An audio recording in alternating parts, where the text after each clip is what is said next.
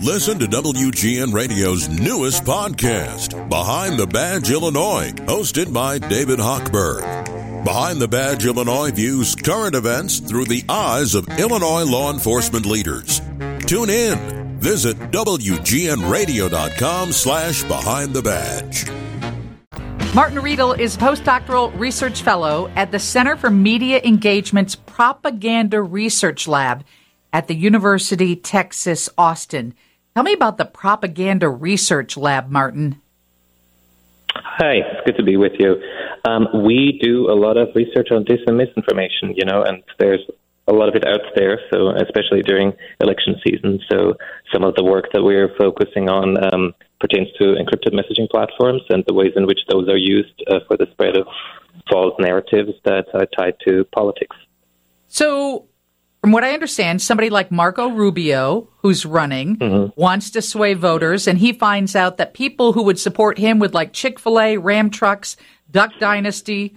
John Fetterman, on the other hand, is searching for fans of microbreweries, Teslas, and Dave Matthews. Right. And, yeah, I mean, in some sense it makes sense, right? So many issues in the United States in these times have become political issues, and so it's relatively easy to infer about someone's political identity on the basis of cultural choices, if you will. Of course, there's issues with that, right? We don't want to be necessarily targeted because of our food choices or our music choices. So that's an area of concern, I would argue. And the people that have this data are Facebook and Instagram, and they're using what they gather based on our tastes. Right. To sell advertising to politicians. Right. Like, in some sense, it's not surprising that politicians operate just like other advertising corporations that want to, advertise their goods to us. And it's also not surprising that there's multiple data points that are used as proxies to infer identity. But, you can learn an awful lot about the choices that people make about what they purchase. And advertisers can use that as proxies for all sorts of things, including political identity. Okay, so can we opt out of this? Is there a way that we can not be followed when we're on any social media platform so that everything we post isn't digested and turned into a piece of data that Facebook or Instagram or Meta can sell so that we can be targeted by these people?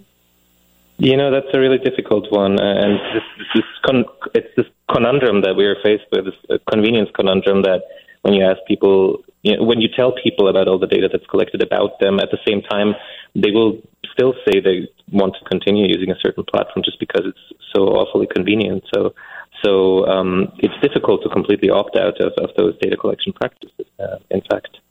And do you think people are aware that everything that they post, everything that they like, is being used to target them? Do you think the general public is really aware? I mean, they hear it on radio programs and TV programs, but I don't think most people give it much thought. Right, that's certainly true. But I would also argue that there's like an increasing algorithmic literacy, so literacy about the ways in which content gets to us. I'm sure you've experienced this yourself, that you were on Instagram or you talked to your partner or friends, family about a certain issue, and then minutes later it popped up, and people are starting to ask questions about why that is the case. And so I do think not nearly enough people are asking these important questions, but it's certainly an issue that has become more central, especially when we think of scandals that platforms have been involved with in the more recent past. Cambridge Analytica scandal dates back a few years now. We have more congressional hearings in which platform executives are invited. So I think all of that is good momentum to raise the profile and have people ask more critical questions about their data. Martin Riedel is a postdoctoral research fellow at the Center for Media Engagement's Propaganda Research Lab at the University of Texas in Austin. Are our rules in our country kind of lax? I mean, do people have an easier time mining data from us than they do in, let's say, Europe?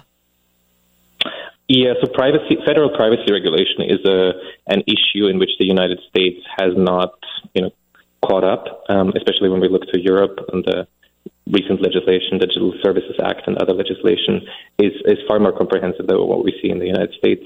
There are areas in this country that are moving faster than the federal government. If you look to California, it's typically a safe bet to look at what's going on in Europe and to look at what's going on in California, and then make a prognosis from that as to what might be happening at the federal level. But you're absolutely right. The privacy laws in the United States are not up to snuff and on par with other parts of the world.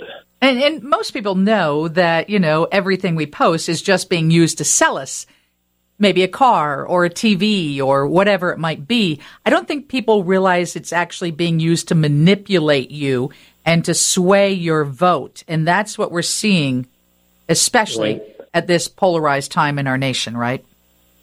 Right. Yeah. One of the issues that at the Propaganda Research Lab we've looked into in the past is the role of influencers, and particular influencers who are advertising on behalf of political campaigns. Sometimes they're endorsed or asked by political campaigns. Sometimes there's like an influencer marketing company that is behind that. And that's not per se something bad or false. The problem is if there's no disclosure and people don't know that this influencer that they've been following for a long time on Instagram, and that is perhaps talking about clothing to them, all of a sudden, has either struck a deal or, has gotten like merchandise from a political campaign, and then in exchange for that is starting to talk about politics on their feed. So this question of disclosure and when we know that we're being targeted, that's a tricky one. And that's one where we need to see more legislation. And it seems like, from what I've been reading, that Joe Rogan fans are sought after and definitely targeted by both sides of the aisle when it comes to politics. Do you have any research on that or any feeling about that? I don't. I personally I'm not a Joe Rogan listener, and so I'm afraid I have not. But Joe Rogan is a polarizing figure and commands extremely large crowds in this country. And so it's not surprising to me that people want to go after the people who are interested in Joe Rogan. That seems like an obvious choice for, politicians on both sides of the aisle.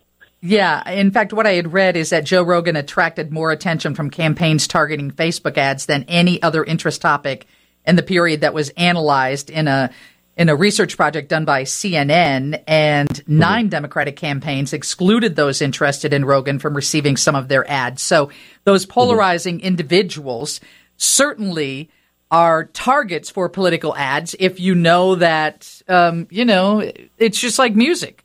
Like they said, some people might target Taylor Swift fans, some people might target Jason Aldean fans. You kind of know where people lean based on their music taste. And it also, Martin, does it extends to sports and TV and every other aspect of what we would consider to be entertainment in our life?